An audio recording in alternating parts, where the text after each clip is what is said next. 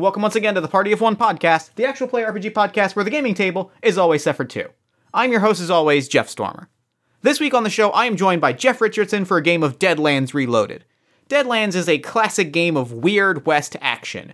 It is the year is 1849, history is not our own, the Civil War has raged for 20 years, monsters and the living dead roam the Wild West. Ghost rock, demonic ore fuels, mad science creations, and gunslingers and rogue heroes and card-flinging hucksters seek their fortune in a world of mystery and intrigue. It's very cool, it's very kind of pulpy, action-y, and I'm a big fan of it. I think it's neat. You can find more information about Deadlands Reloaded in the show notes. Jeff is a prolific podcaster. He is the host of Everything is Awesome with Jeff and KC, a weekly tribute show to all things awesome. He is also the game master of the Shattered Worlds actual play podcast, as well as the Battle for the Tower, an actual play set in the world of Stephen King's Dark Tower novels, all of which you can also find in the show notes.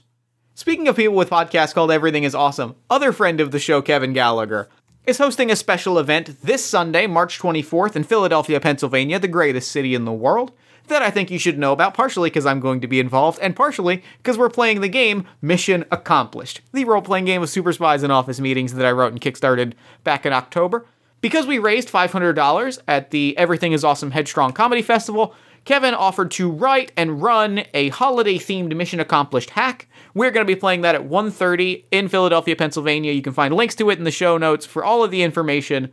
It's going to be a great time. I'm going to be one of the agents, and if you can believe it, I've never been an agent in a game of Mission Accomplished, so I am overwhelmingly excited. It's going to be so much fun. I can't wait. I hope to see you there. I think it's going to be a great time. Check the show notes for information on that. And with all that said, actually, no, I have some Patreon backers to thank. Thank you to Jack Beckwith and TJG. Thank you so much for your support on Patreon. Your support means the world. It means I can keep doing these projects. If you'd like to support me on Patreon, you can do that at patreon.com/JeffStormer. It supports the podcasts, games, all the community stuff that I do. Everything I do is supported through Patreon. And again, that is patreon.com/JeffStormer. And with all that said, now let's throw it over to me in the past so that he can get started with the show. Take it past me. Thanks, future me. This week, I am sitting down with Jeff Richardson. Jeff, thank you so much for coming on the show. Oh my God, this is like a dream come true. That means a lot. Thank you. I am immediately flustered. Thank you. That is a very nice thing to say. So, real quick at the top of the show, before we dive into the game, why don't you take a moment and let the lovely listeners at home know about any projects you were working on that you might want them to know about? Oh, heck yeah. So, God, where do I start? I have 3 podcasts, 2 long-running and 1 coming out in January.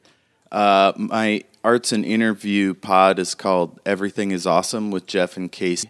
It's a really insightful, thoughtful kind of show, but, we curse and have a good time. Let's see. Shattered Worlds RPG is a actual play podcast. It's a little different because it's a play test of a game I created. Mm-hmm. And that's a lot of fun. That's super irreverent and goofy, but we also get, I don't know, you'll get to know me and mm-hmm. You'll see what the show is like. Let's see. And the new one coming out, it's called War for the War for the Tower. Mm-hmm. And it's set in the world of Stephen King's Dark Tower. It features a whole bunch of other great podcasters from around the actual play realm and a couple guys from Shattered Worlds. We've been having tons of fun. We've recorded a bunch of episodes, and the first one will drop in January. So that's super cool. This is well timed. Then I'm feeling very excited about it. Oh, cool. So we are playing this week. We are playing Deadlands Reloaded. The year is 1879, and the history is not our own.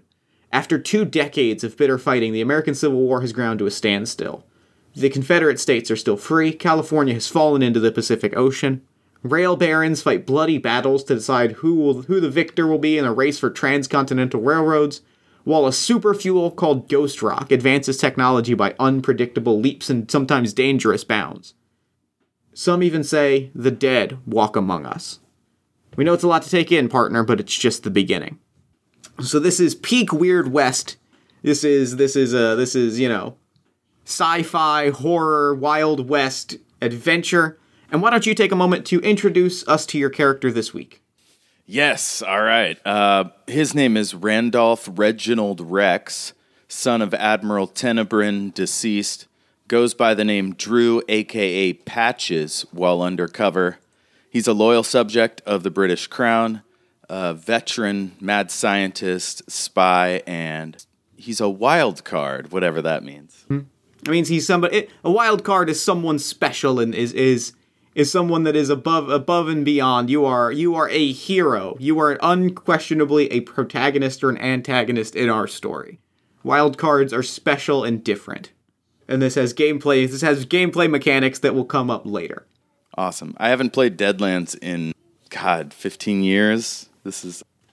So, there are mechanical benefits, the most notable of which being you get to roll a wild dice. With every one of your actions, you roll an additional d6. That d6 explodes, and it can cause great things to happen. Basically, you have a little bit extra something in the world. The force is strong within you. Awesome. Luck is on your side. It's sort of the biggest of the wild card abilities. The most notable things, you can take a few extra wounds. It's harder to kill you. These are all things that will come up in play. So, our story begins in the town of Kensinger Gulch. Kensinger's Gulch is a small mining town. It is the home to Big Jim Dooley's diamond mine. It is the home of Big Jim Dooley's ghost rock mine. It is one of the big ghost rock mines in sort of this vaguely defined region of the Wild West. Wherever we are, it's desert for miles. It is out in the middle of nowhere. One rail goes straight through the center of town. It is very much a rail town in that sense, right? It is split down the middle, and a town sort of exists around it. And at the start of our story, Kensinger's Gulch is abuzz. There is an energy in the air. People are running left, right, and center. Because arriving into town within the hour is a military parade. It is a train carrying, decorated military veterans, both national and international, including notable British, military official, officer of the British military, Admiral Palsworth, Lord of Aveston and Ridgedale Barony. A prominent figure in the British military is coming to this small town, and the town is alight, is the best way to describe it. There's a festival that is just bursting out. Gambling wheels are being set up. And where do we find Patches as all of this is happening?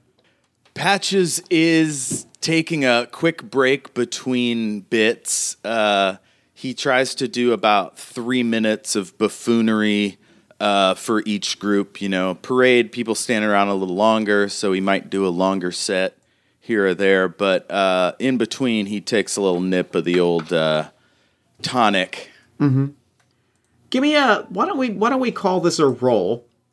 I think what happens is you've just completed a set, and a woman comes up to you,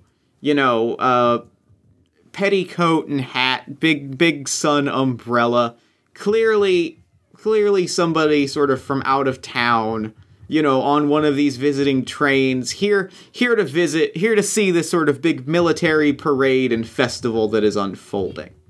She comes up to you and she's just like, "My goodness, that show that you put on was simply outstanding. I must say, I have such a soft spot for a clown, for a jolly fool. And you, my friend, are simply outstanding."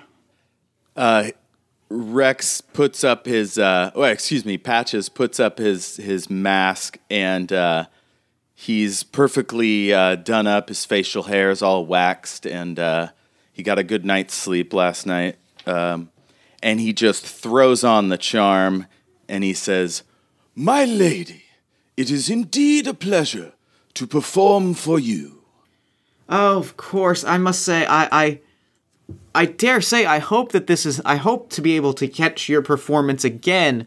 Certainly, I certainly hope that you've heard of the big follies that are being put on for this British admiral that are coming. I certainly hope that we'll see you on stage. I can't imagine you would want to miss it. My lady, like yourself, I have only just arrived, but I would be more than honored. I shall speak with the stage manager and gain audience. That would be most delightful. And she twirls her umbrella and, like, flicks it closed and spins and, like, turns. And as she does, a small folded up piece of paper falls from a fold of her crossbody bag that she's wearing. It, like, tumbles out. You pick it up, and it merely says, "We anticipate the target is going to be meeting with Dooley. Unfortunately, this means that Paulsworth is going to be highly protected. If you are going to... We need you to keep eyes on our specialty." Halfway through reading it, I fold it up quickly and pull out my endless handkerchief and make a huge, goofy kind of overdone thing where I'm, like, blown away by how hot this lady is, and then I wipe the handkerchief across my forehead as if I'm sweating profusely, and then I go and flop down in my chair, and then I read it free from prying eyes.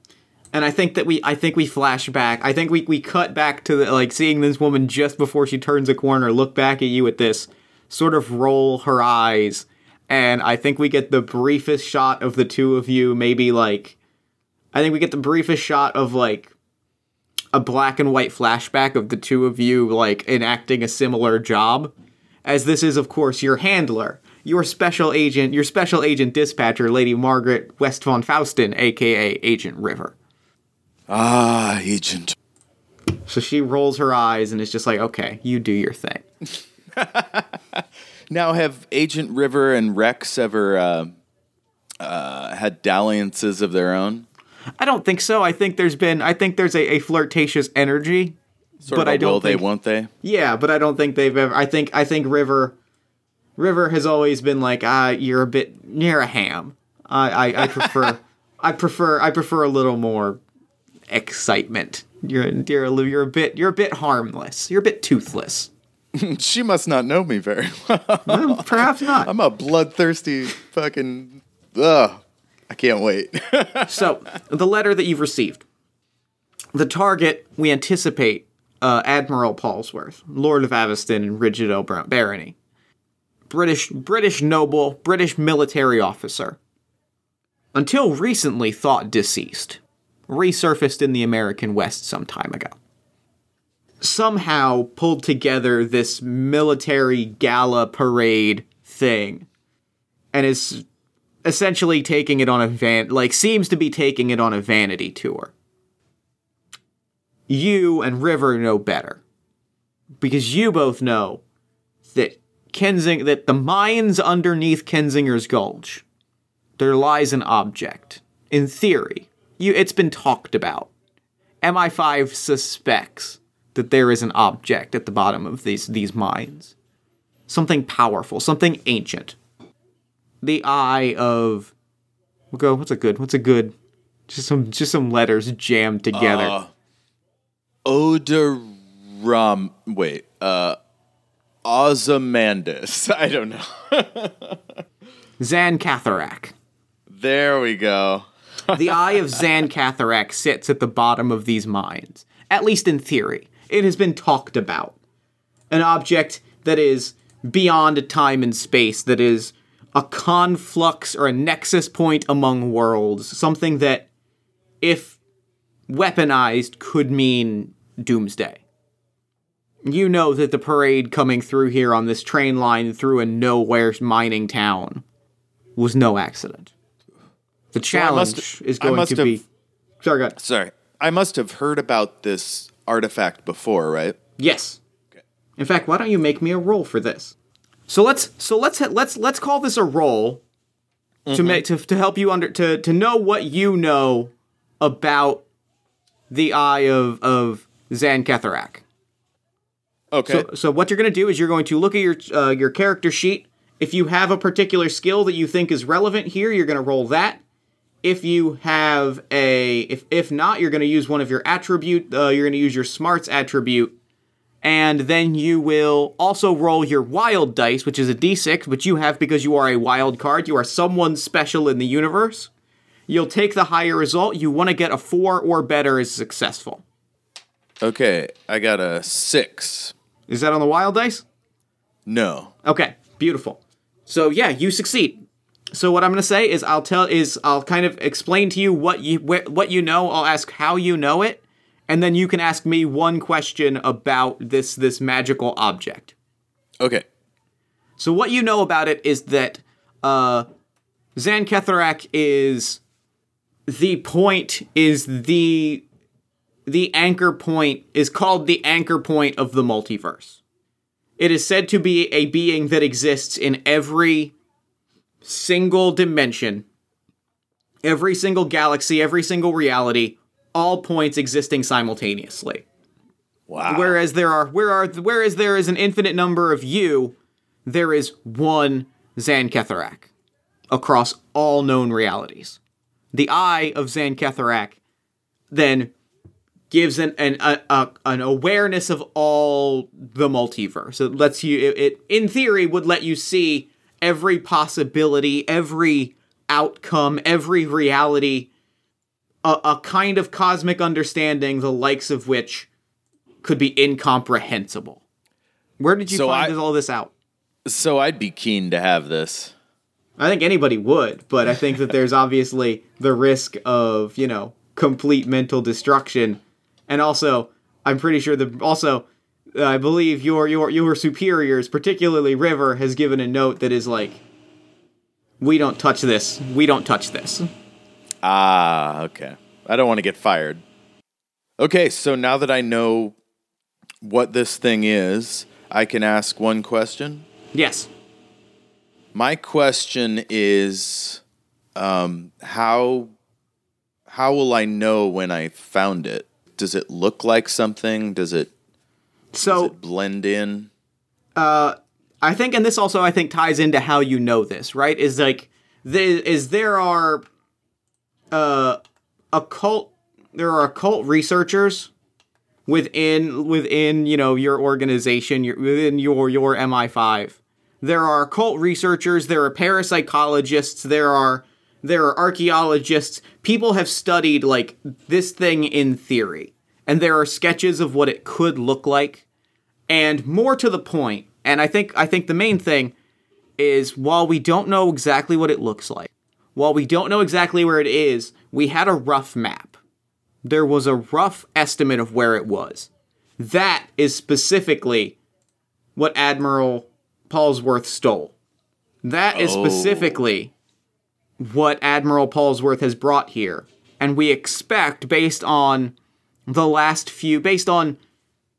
Dooley putting all of this together, we suspect Dooley might be in the business of buying off this map from Admiral Paulsworth.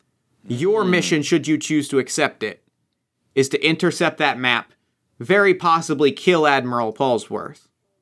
Oh, but they want me to recover the map one and bring thing it back first. Okay, yeah, because I could just pop him and take it. Although he might not have it on him. Yeah, it's best to get it first. Yeah, the mission that you've been given is recover the map. Everything else is gravy. Do I have any long-standing beef with Admiral Paulsworth? Let me ask you the same question. I mean, you were once a British noble. You were once a royal spy, a royal agent. I think he was one of the young officers that came over to my father's cocktail parties, and he was always like rude and snooty. He didn't like children, but even when I got older and I maybe wanted to like curry favor with the other admirals, he never answered any of my entreaty. So yeah, I'm kind of bitter And relentlessly opportunistic is what I'll say. He never once did you see him take his eye off of the ball, off of his next career move. Yes. Yeah, and I don't love people that leave government service and get rich, so I'm not into it. And I think the last you heard of Paulsworth, he was loyal to the government until the end, until he died, or at least you'd heard that he was killed in battle. Is this the first I'm hearing about it? I think you had heard that he died some time ago. Oh, no, I meant like finding out just now that he's coming on the train, or have I known he's coming this way? I think this might be your first time finding out that he specifically is here. Like, I think that you knew that, like, the map was coming here, but I think this might be, maybe, I think the in the folded papers is like a dossier on Palsworth. And you see this, and you're realizing that this person was the person that was rude to you, and is also theoretically dead. Bloody Paulsworth. When is the last time you saw Paulsworth? Alive, I mean. Let's see. I would have been 35. I'd just been promoted to colonel. And they were moving me from desk service to a field position. And I went to him for advice because I had heard there'd been an intelligence, and he claimed he was out of the office, so said me I could come back later. He was gone for the rest of the day. I've been bitter ever since. And then when he died, I felt bad, but I didn't go to the... So, you've gotten this information. You know that there is a big folly to be set up for Paulsworth and for Paulsworth's crew of, various American, British military such and such. There's festivals, there's gambling, there's shows. The town is abuzz. You know you've got to get to Paulsworth. But you know that Dooley is going to be sticking to him like stink on like flies on shit. Does he have a unit? Does Paulsworth have a security detail? Other British soldiers? I think he has. I think he not officially, but essentially probably, because he's organized this sort of faux military brigade. It's kind of like American Legion situation. Yeah. So I think that he's not commanding anybody officially, because officially he's not exactly in the military anymore. Do I recognize any of his lieutenants? That's a good question. Why don't you make me a notice roll? Okay, how's this work? I don't think I have notice. Then you are going to make a smarts roll.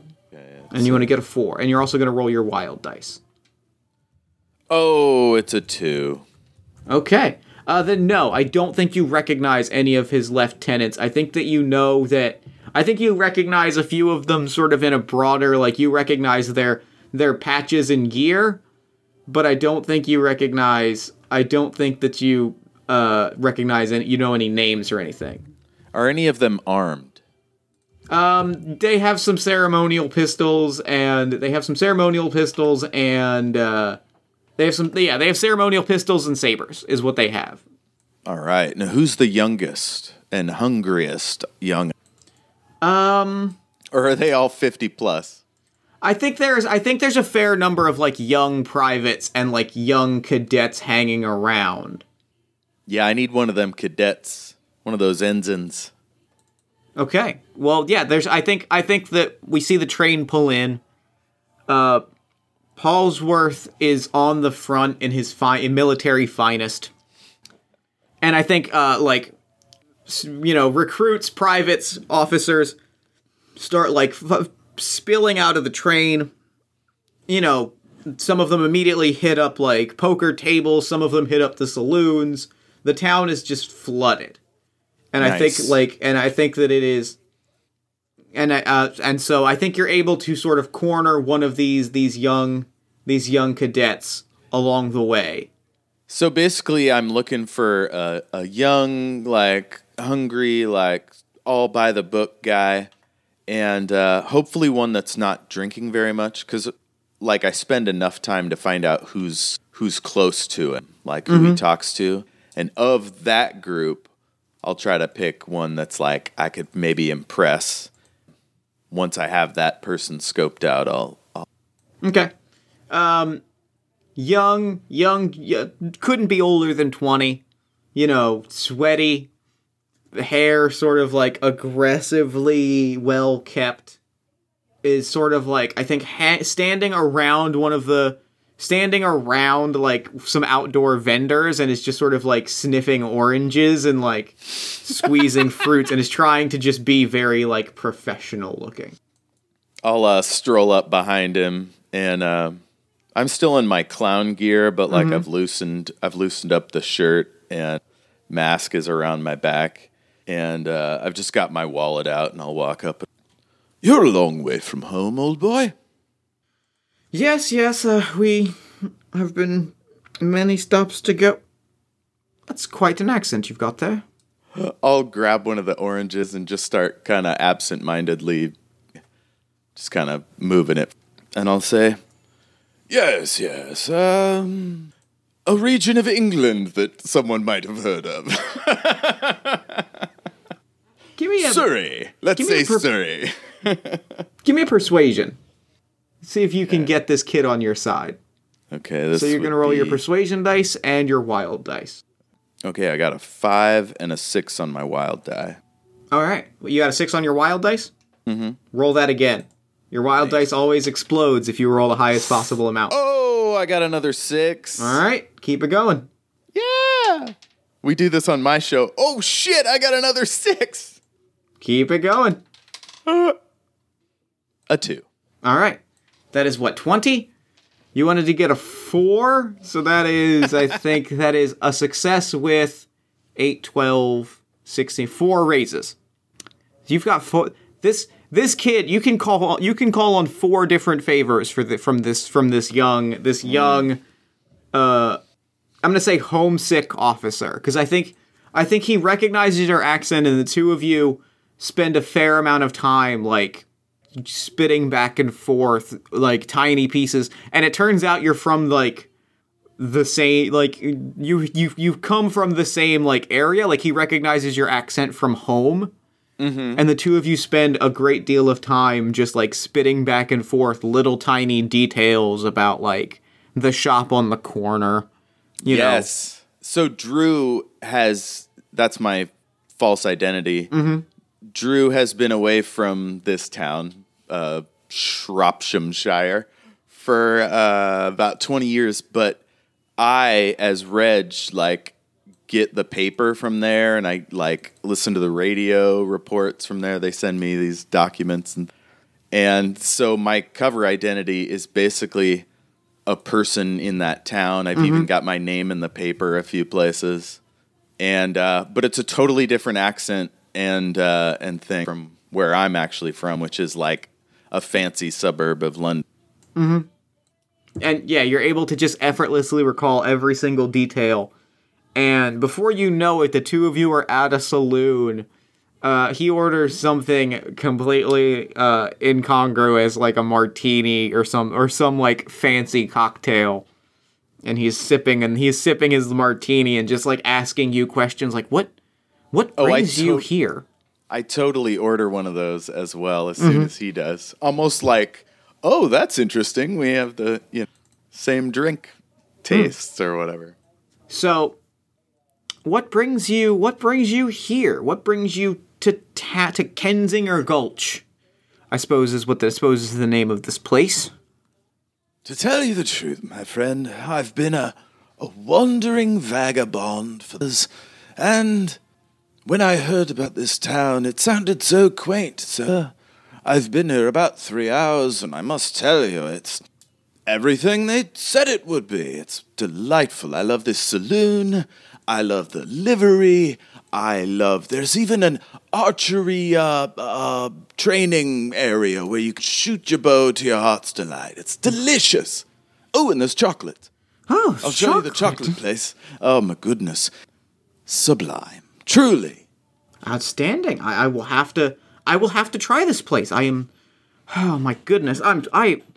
I feel like we've been talking for hours, and I have not even... I am so sorry. I am Adam Kilroney. British royal officer in training. Enlisted officer. Private. Okay, and I just, like, click my heels together and snap my salute, you know, like I might have done at age 20. Just perfectly, like, snap to. For Queen and country! For Queen and country, indeed. You are quite full of surprises, my friend. I suspect we'll be seeing a great deal of each other in the days to come. I suppose, looking at your whole arrangement, I suppose you're performing at the Follies tonight. Unfortunately, I have not been able to make the acquaintance of the program director.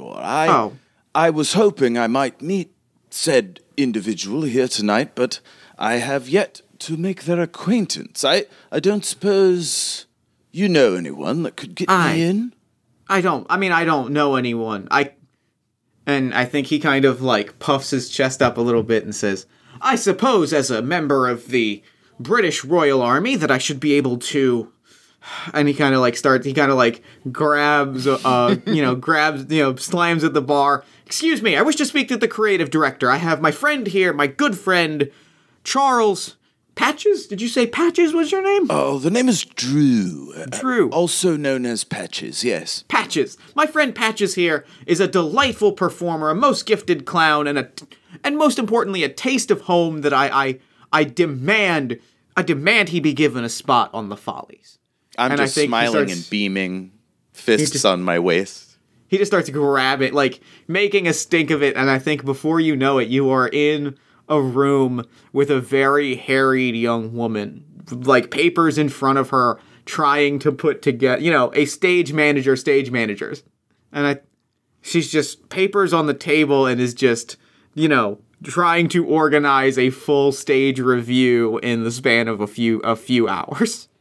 Okay, I'll pull off my mask like it's it's on the back of my head, but I'll kind of withdraw it like it's my calling card, and then I'll do a sort of sideways leg bow and like an actor, and I'll let my cape dangle. Say, Dearest madam, might I speak with you about the program tonight?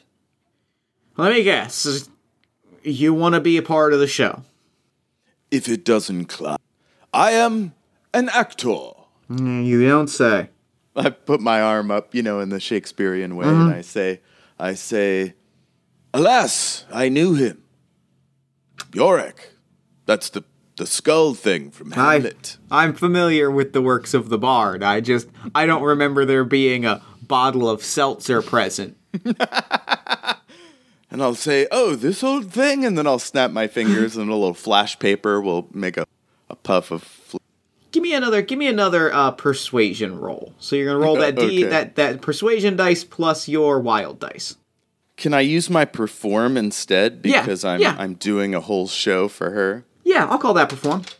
But I'm weaving it into the conversation. Yeah, and I think this also works because you're showing what you can do. This is very much like an impromptu audition. So I'm like bowing low and tumbling and doing bits, and I got a 5. Okay, perfect. So I think that like we just get a long shot of her face, and just we hear in the background you going like ha ha ha sa sa.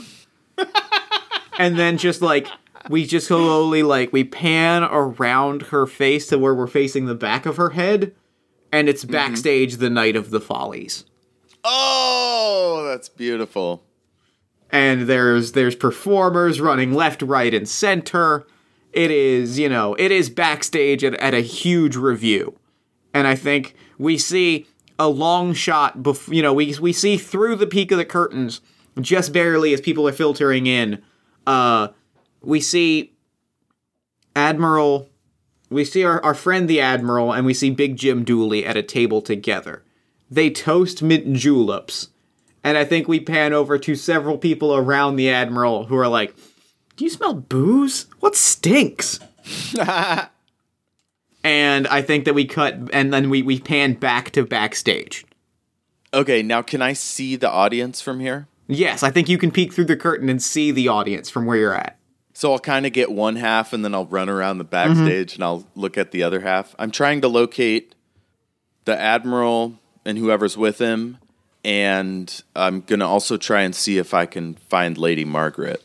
Okay. Give me a notice roll. Plus your wild die. And I'm gonna take a -2 penalty to this.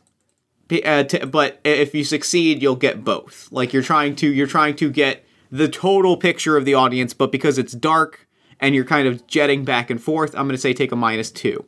Okay, cool. So I got an 8 on the 8-sided, so -2, that'd be a 6. Okay. Something about Deadlands is all dice explode. So go ahead and roll that 8 again. Okay, so that's a 12 -2, that's 10. Okay, great. That is So you see everything. You see River. You see River in the crowd. She is playing blackjack playing like a pickup game of blackjack with a few people, and her eyebrow just like twitches as she kind of looks over to you for a quarter of a second, just making visual contact. You see the Admiral and Dooley. You see the two of them alongside about 3 or 4 other, I think it's 2 British officers and 2 of Dooley's bodyguards. Very like immaculately dressed kind of pistolier types. Okay, so those aren't military guys. No, these are hired guns, quite literally. Okay. 2 hired guns.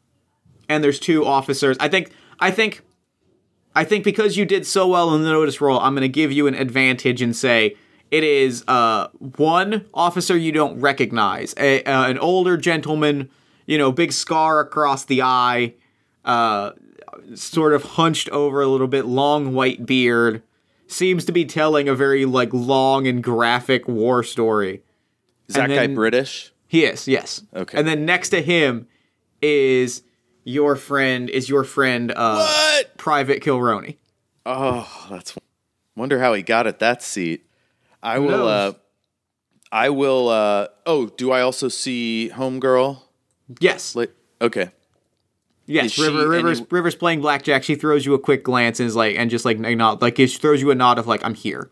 Okay, so if we get if we get the eye contact, I'll do a little soft shoe thing and tap my temples and then unfurl my handkerchief, which we've worked out ahead of time means I'm gonna drop a note in the, what do they call that? The dead drop in the garbage can by the dress. And I think she does that really cool midair shuffle and flips a card. She does the midair shuffle, flips a card from the middle of the deck, and you catch it just as it's spinning, and it is the 6 of diamonds, which again you have worked out in advance means that I will be there. Means that in 6 minutes I will be getting up to use the restroom. I will be getting up. So within the next 6 minutes, make your drop is basically what she's saying. And I think that we see this all happen. We see all of this work out. The two of you are on the same page. You've got your good friend is at the table with Dooley and the Admiral. But so she's fully briefed. She is fully briefed on the situation. You've got her in your corner. You've got your friend who doesn't know what's going on, but is right there if you need him. The dilemma is, I think, as you're sort of scoping out the situation, you get the lay of the land, and just when you're about to make a move, the lights go down. Curtains close. Stage manager starts just shoving, hands on your shoulders and sort of manhandles you into a crowd and is get into your positions. This is going to go perfectly. Understood? So what do? You've got to put on this show. And Perfect. you've got to put on, you're booked on the show. You are here. you are on stage. The person that is trying to sell off the map of this powerful artifact is in the audience. So first things first, before the show starts, I just want to get everyone together and I'll say, friends, the theater needs heroes. And tonight, break a leg. I suppose it could. I take a little nip and then I go out there and I walk out and I'm just the saddest, mopiest, like loneliest clown, just looking straight ahead across the stage. And right when I get to the middle and I kind of look like I slow down, I might stop, I might go forward, and then I stop and I kind of like tilt my head a little bit and I wait for the audience to start to twitter or clap or something. Do they? I think that's up to a perform roll. Perfect. Got a 5. Okay, yeah, I think the audience claps. Now, I'm also going to ask you for a second roll. Okay. Same deal? No, I'm going to ask you for a stealth roll. Ooh. You don't have stealth as a skill. I do. I have you D8 for stealth. Yep. Okay. I thought you had. Oh, I'm looking at someone else's skills. Never mind. Yes. Okay. So roll your D8 for stealth and your D6 for your wild dice. This is to make sure that you are not recognized by Paulsworth. But I do think the crowd, for whatever your next action is, the crowd is in your pocket. Okay. So, yeah, because I was planning to take my mask off at certain points, so it makes sense that I might fuck this up. Oh, I got a 7 on the D8 and a 6 on the wild dice. All right, roll that D6 again. I got a 2, so that's 8. All right, so that is an 8. So that is a success and a raise. So, what else? So you're not recognized. What else do you want to be an advantage in your corner? What else goes your way? What else do you get because of this particularly good roll? I have a shotgun inside my gown, basically, strapped to my back, straight up and down. And Wonder Woman style, where it's just between the shoulder blades? It's sort of on the side a little bit, and if I just kind of work around it with my act, and it's got like a quick pull out, so I can just pull it out. It's loaded, bang. And I think we get a long shot of the shotgun. Like as you're performing, we get we cut back to behind you and we see it. It's and like silhouetted. Yeah, but no one notices it whatsoever. You are perfectly disguised. Your weapon is perfectly disguised. And I think what you see, the crowd is fully in your corner. They are clapping, they are applauding, So then I do the Bigfoot like turn and flop towards the front of the stage, and then I like waggle like I'm gonna fall in, and then I don't. Yep, crowd is eating it up. They are living it, and the stage manager holding her clipboard backstage is like, "We might pull this off." And I think what you see as that is happening is Dooley and the admirals like look around, look to the left, look to the right, and slowly like slide out their seats and start to leave together. I think the hired guns go with them, the British officers don't. Do they look like they've been tipped off, or is this a pre-arranged dip out? Make me a notice roll. I'm going to give this a -2 penalty, though, because... actually, I'm going to make this opposed. It is dark. I'm going to give it a -2. I'm going to give you a -2, and I'm going to make this opposed. I'm going to give this a D... I'm going to roll a D6. This is all based on my veteran ability to study body language and everything. Uh-oh, I rolled Snake Eyes. Oh, I got a 1 on my... I got a 1 on my D8 and a 5 on my wild. So good. You thoroughly succeed, especially because Snake Eyes are particularly bad. And I think what it is I think to everyone else in the room, it seems like it's perfectly innocuous, right? It seems like they're just going off to the bar to get a drink together. You know better because you were in the same organizations that Paulsworth was in. You know that this is an intentional prearranged dropout. You recognize like the specific looking around. You recognize the specific rhythms of everything that is happening. You recognize that they are going off to work out a deal. So a couple of questions. Yes. Do the British officers look surprised that they're leaving, or did they give them some cover story? Or did they just get up and leave? I think they just kind of like smiled, laughed, and I think they maybe like you see them maybe whisper to the officers, and then like the officers kind of just nod. Now I will say this. Here's what I will say. Because you have 3 favors, one of which you used to get an audience with the stage manager, you still have 3. You have 3 raises from your attempt from winning over Private Kilroney. If you want to spend one of those, I will let him notice that something is amiss. Okay, and my other question is, has River noticed the situation, and do I get a sense that she's... I think River does. I think because I think that's where the Snake Eyes role comes in, is because River also notices that they're getting up and recognizes it as a pre-arranged dropout. Okay, so I give her a quick head wobble or whatever to basically say, go out and around and doing. And then I also, my performing, I use a favor, I guess. I do a thing where I kind of look expectantly and put my arms out, like to right at the Admiral and his men. And then I like look up in the air and I like emote like way over the top super ham that I'm hurt and I'm wounded that they're leaving. And then I fall to my knees and I like beat my chest. And then I look down and I look right at, what's his name? Kilroney. And I'm just like look at him like, and I hold my hands up like, can you do anything, please? And then I'll be like, I just want to be loved. And then I'll point at the guys. I think, did I say Adam or Colin? I'm going to go with Colin because I don't remember his first name. I think it was Adam. It was Adam? All right, yeah. I think you look at Adam and he kind of like, he looks at you for a while and looks and like kind of half smiles and is half like, huh.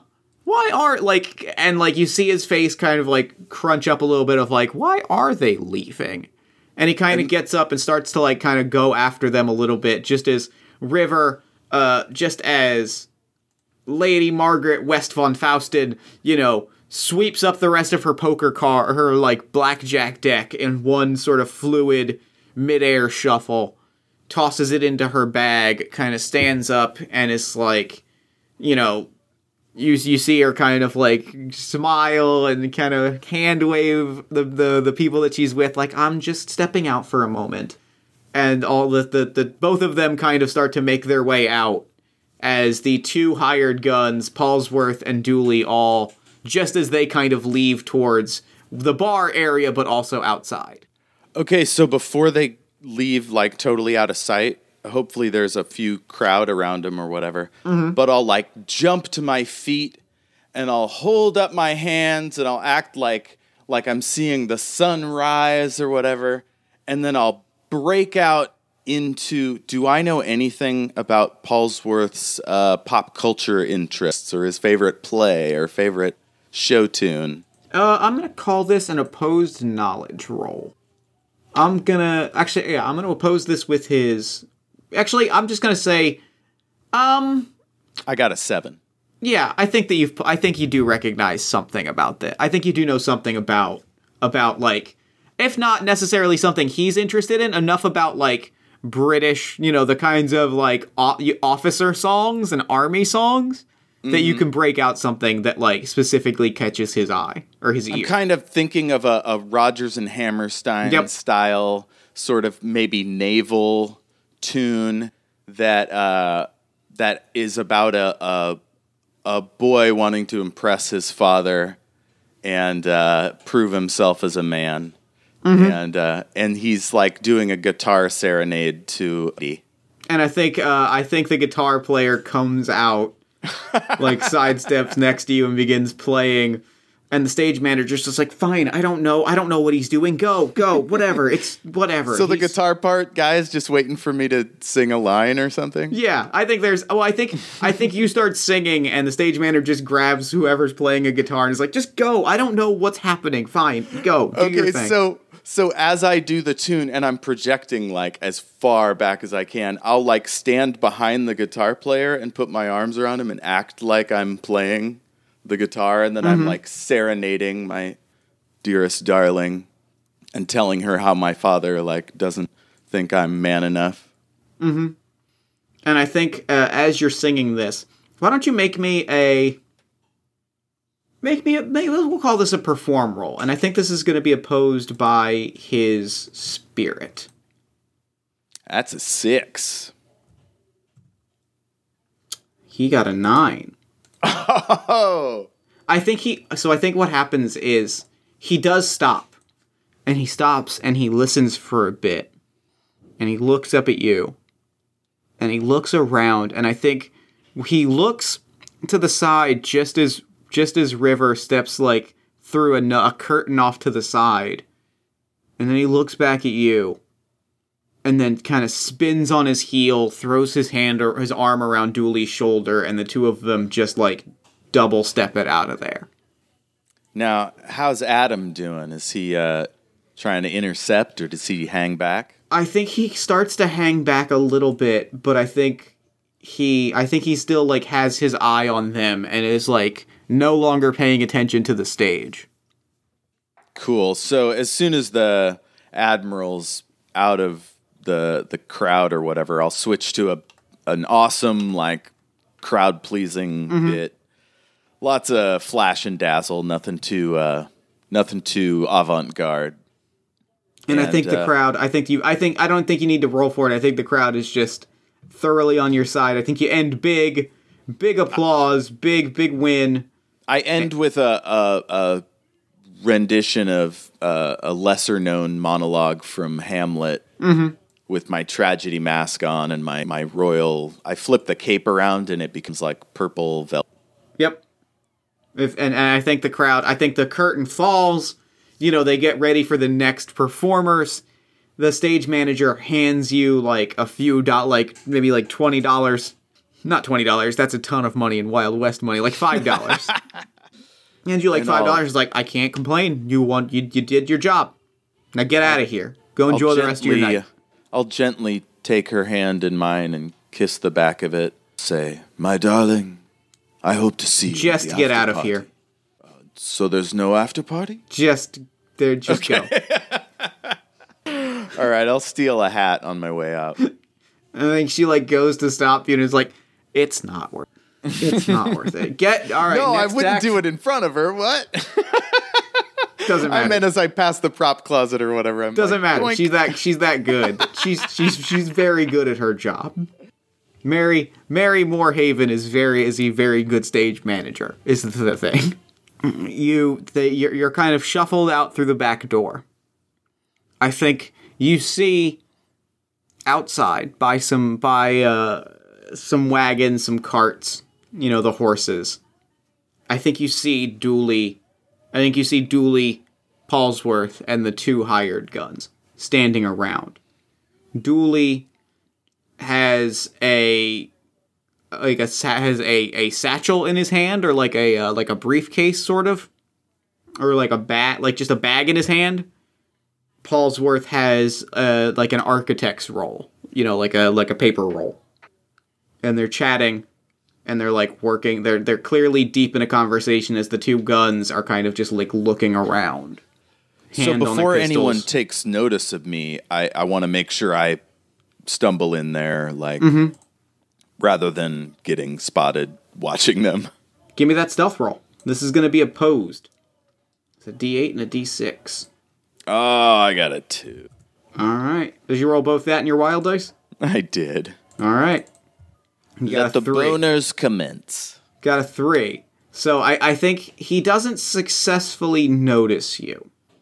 I think what it is you, because he did not get a 4, so I'm going to say whatever he did not successfully notice you, but because you were also because he still got higher than you, I think you are still noticed, and I think you're noticed by just like a random drunk who's like, "You were so fun, you were a delight," and that's suddenly when like all 4 kind of heads turn over to you and like initially disregard you, but like definitely are aware of your presence. So I'm doing that ridiculous clown bow thing where I bowing, turning in a slow circle, bowing, like handkerchief comes out, I'm bowing, all of that. And then I stand up and I push back my mask and I say, Why, thank you, good sir. It's a pleasure to be appreciated by those who understand art. I don't know if I understand art, but I understand a good joke, and there were some good jokes. My friend, you are indeed a loyal patron of the theater, and for that I congratulate you. One of the guns walks over to you, still hand on his pistol, shoves this young drunk, is like, take your business elsewhere. We're trying to have a conversation. Get moving. okay, I do a kind of drunken turn and stumble back, and then I say, My large armed friend, I have in need of some libation. Hast thou any on thy person? I know there's some great bars across the street, and kind of gives you a full shoulder shove. Out comes my flask, and I say, Oh, wait, I've already got some. and then I pop it open, and I go to take a drink, and then I'm like, Wouldst thou care to partake? and I'll hand it to him. And I think he specifically he goes to like grab it and then just like slaps it out of your hand. Seltzer sprayer in the face! Yep. Good. Very good. Is this regular seltzer, or is this acid, or some sort of mad science seltzer? Oh, shit. Okay, well, I don't have anything like that planned, but that could be fun. I mean, it's up to you. I didn't know if you had anything like that, but No, I didn't think about it. Like I push a switch left before I depress it, and out comes some sort of aerosol spray. I don't know. okay. Yeah, I think it could just be seltzer. I mean, it's you've enraged. You're like it'll enrage this man, and he'll throw a punch, which I assume is what you want to happen. But so yeah, I think he's gonna throw a punch at you. Can I do a shooting roll? Yes, I think yes. I think because you've specifically you're goading this man, I'm gonna give you an opportunity to get a shooting roll off before like he throws his punch. I got a 12, my man. All right, let me remind myself how combat works. Short range is 4. Are you looking up the rules on seltzer? No, well I could be, but I'm just looking at the rules to remember what your. I think it's just 4. Could be a called shot for his face.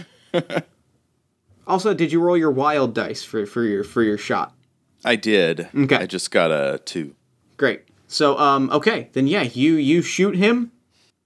Okay, now you're going to roll damage. What is the damage on your pistol? It should. Oh have no, a fixed this is my seltzer. Oh, okay. Then is this regular? And this is regular seltzer. Yeah, because I couldn't think of what would not be fucked up to spray in someone's face. Okay, then yeah, you spray seltzer. You hit successfully because you rolled. You got your shooting roll. You hit. And I'm gonna say what happens is he specifically like staggers back because you were successful in hitting him. He staggers back, and I'm gonna give him a penalty to his fighting roll. Cool. Now, do I roll a defense on that?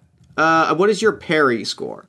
2 plus half of my fighting skill.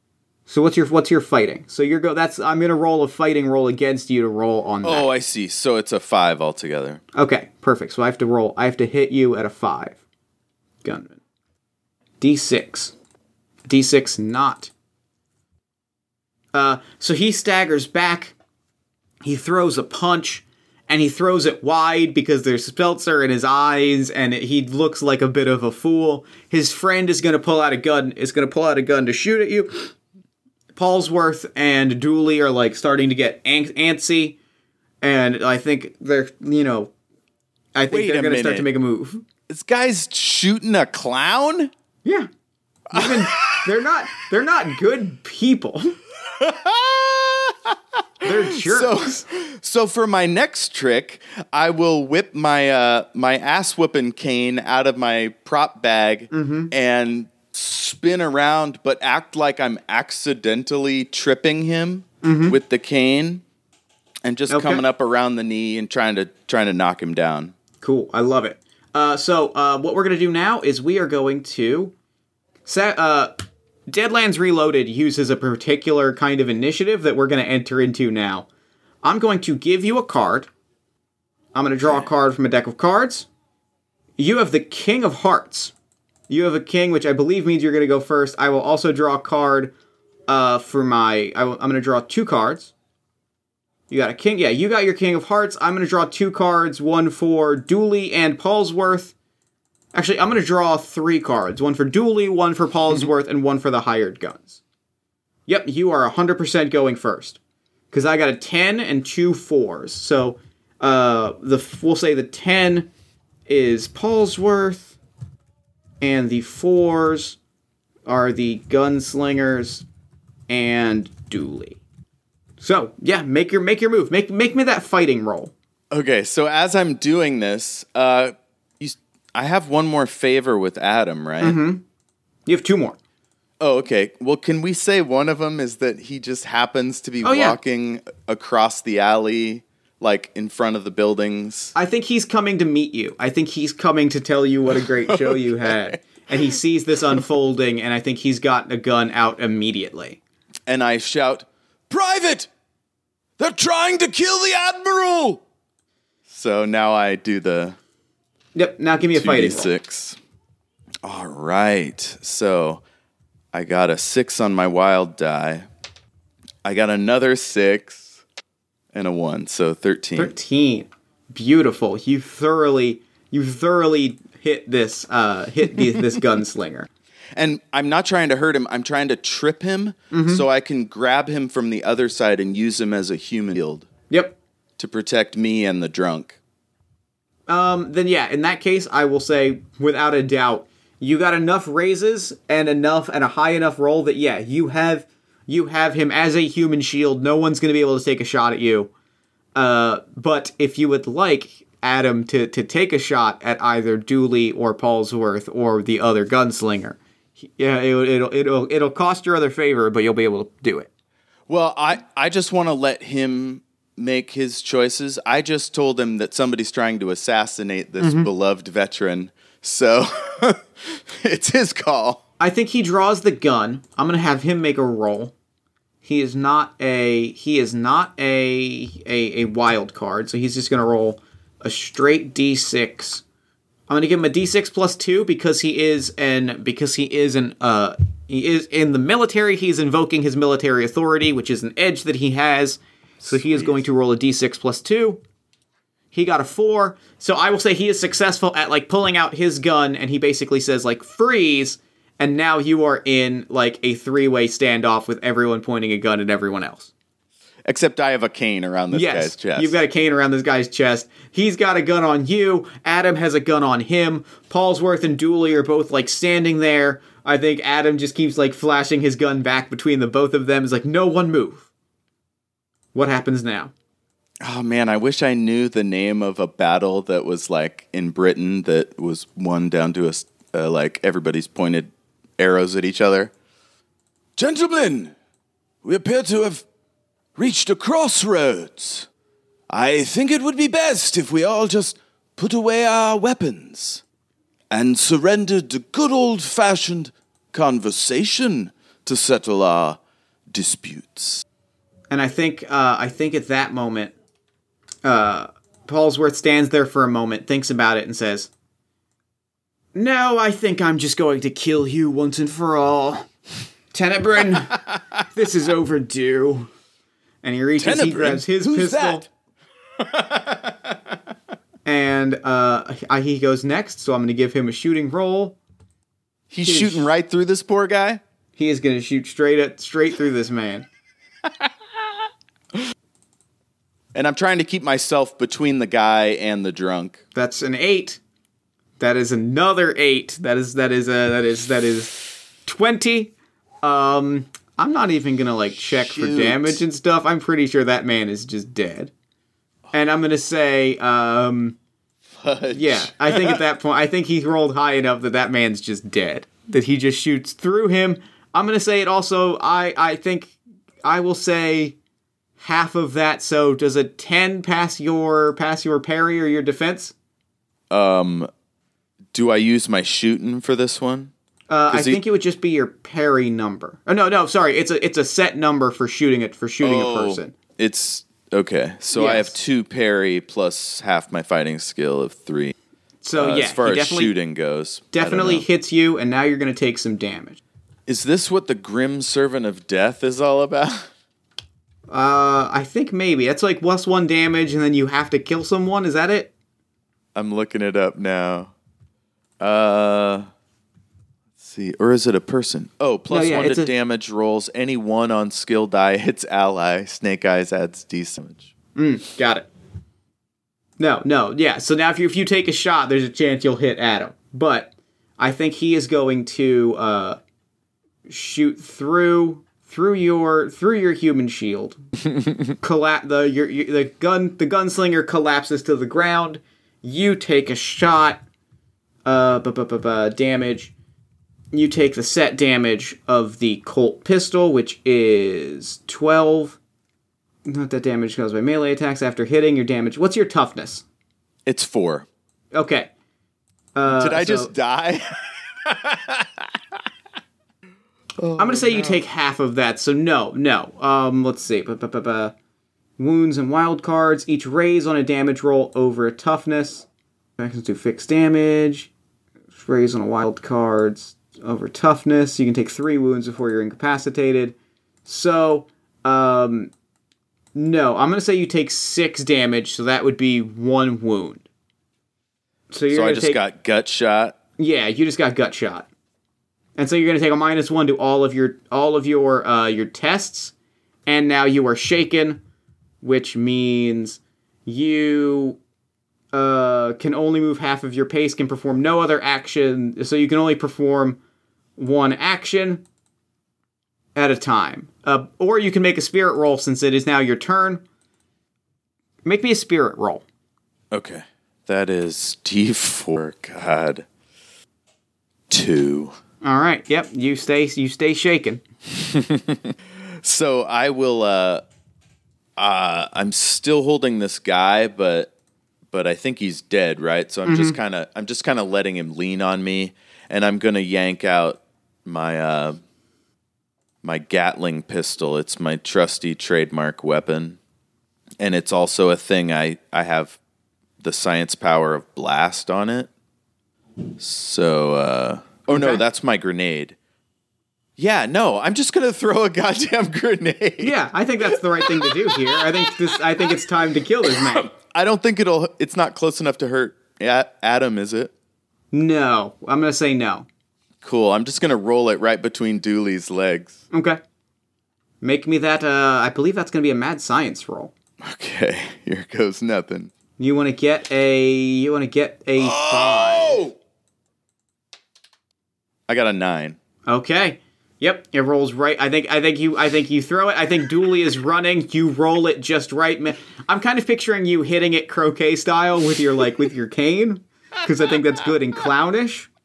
Oh yes. And I think River gets out with like a Derringer, like comes out, takes a quick shot right in the neck of the other gunslinger, just in time to see Dooley like run for cover and for the cart that Dooley is on that he's running towards to explode, just blowing up Dooley outright. Dooley is gone. I think Paulsworth is backed into a wall and is standing there and just like, I don't... Did he take any shrapnel? I think he took some shrapnel. Specifically, I think his shirt is torn, revealing that his stomach, like the flesh of his stomach is missing. Oh no. And it's just kind of hanging there. Like the organs are just kind of hanging there. Skin is yellow. And you start to see that and I think some of it scratched his face and scraped away his flesh-colored makeup. This man is a harrowed. Oh, this is terrible. This is like Terminator, but grosser. Turns out the reports of Paulsworth's death were not exaggerated. But yet, he just woke up. He is one of the undead, here to get rich quick, live out his days in relative safety, trying to sell off this map. And I think the last thing that we so you've got him in a corner, right? Like you've got him in the corner. He's got the map. What do you do? What is the last thing that you do? All I've wanted to do since I met this guy was fuck him up or to mess him up. Mm-hmm. And here he is. I'm going to pull out my trusty old Gatling pistol that I call Betsy, and I'm going to fill him full of lead. What do you say? What do you say as you pull the trigger? Oh, you know I got a catchphrase. I think he just looks at you and says, I mean, I suppose I knew it was coming. I can't say I'm surprised. At least it's you this time and not some random cannon fire. Go ahead. Do your duty. Oh, I'm not going to kill you. I'm going to study your body. I'm just trying to shoot his ankles. And you're all just looking at this like obliterated body, and the map just kind of rolls over to your feet. And I think the three of you just look at it and look at each other. What do you say to Adam, who has watched this unfold, who has watched you blow up a man with a grenade and watched you spray a Gatling pistol? I'll walk over and help him to his feet, and I'll say, well, I really wasn't trying to kill him. I guess I need to go back to the gun range for... damn it, I'm not a shooty person in real life. I have to go study more targets or read a book or something. I suppose you do. That was not unimpressive and yet certainly obtrusive. And I think now people are starting to flood out and see the scenario, which I think is when River kind of like stomps the edge of the paper so it kind of flips into her hand, into the map in her hand, and says, I cover dude with a cape and like act like I'm trying to prevent old women from fainting by seeing his corpse or whatever. I suppose. But I also want my hand near his face in case he comes back to life. I think River kind of looks at him and looks at you and says, well, I suppose cover is more or less blown. What say we hop the train? What say we hop the first train out of here and perhaps head back to sunnier shores, or perhaps... She looks at the map, and she looks at Adam, and she looks at you. We have our options.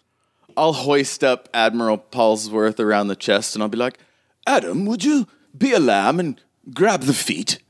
And he kind of like, he throws you a very exaggerated, almost clown-like salute, and he's like, well, officer's an officer, I suppose. And he grabs the legs, and the three of you run off for the train as chased by a mob of people because you've just blown up the head of the Ghost Rock mine. You hop the back of a train. We watch the train go off into the distance. And that's a game. That was fun. That was awesome, man. That was really fun. Thank you so much for coming on the show. This was great. That was so much fun. Oh, my goodness. Oh, that was very good. I had a lot of fun with that. So, you did a great job. Thank you. So real quick before we wrap up, where can people find you and your work online? Okay, so we're on Facebook. That's Everything is Awesome with Jeff and KC, and also Shattered Worlds RPG. On Twitter at EIA Podcast or at SWRPG Pod. Mm-hmm. And stay tuned on your little, I don't know, make a note. The War for the Tower is coming out in January, and it's so much fun. You'll be able to find all links to all of those in the show notes. Jeff, thank you so much for coming on Party of One. This was a delight. And I'm going to throw it over to me in the future so that he can wrap up with the show. Thanks, Jeff. Take it, future me. Thanks, past me. And thanks again to Jeff for coming on the show. That was a delight. Be sure to check out all of Jeff's work. That's Everything is Awesome with Jeff and KC, Shattered Worlds, Battle for the Tower, all of those things. You can find links to them in the show notes. Be sure to check those out. Also, follow Jeff on Twitter at Shattered Worlds RPG. Then while you're on Twitter, follow us at Party of One Pod, like the show on Facebook at facebook.com/partyofonepodcast, join our Discord community at bit.ly/partyofonediscord, and as I mentioned at the top of the show, support all the stuff that I'm doing at patreon.com/JeffStormer. If you enjoyed the show, consider leaving us a nice iTunes review, a social media shout-out, or word-of-mouth recommendation to a friend. All of those things help new listeners find the show, which helps us do bigger, better, and cooler things. And also, if you enjoyed the show, let me tell you about a podcast called All My Fantasy Children, which I think you'll also enjoy, partially because I'm on it. All My Fantasy Children is a character creation, storytelling, and world-building podcast on the One Shot Podcast Network, powered by you. Every week, my best friend Aaron Catano-Saez and I take a listener-submitted prompt, we spin it into an original fantasy character, and we populate a shared universe one story at a time. New episodes drop every Friday at allmyfantasychildren.com. Party of One is produced and edited, as always, by Jeff Stormer and Jen Frank. All music for the show comes from the song Infinite Lives by Megaran, featuring the D&D Sluggers. If you'd like to inquire about advertising rates or about coming onto the show, you can email me at partyofonepodcast@gmail.com. And that's it for me. Until next time, thank you so much for listening. Remember to fight the forces of fascism every single day. Remember that self-love and self-care are radical and defiant acts of resistance, and as always, party on, everybody.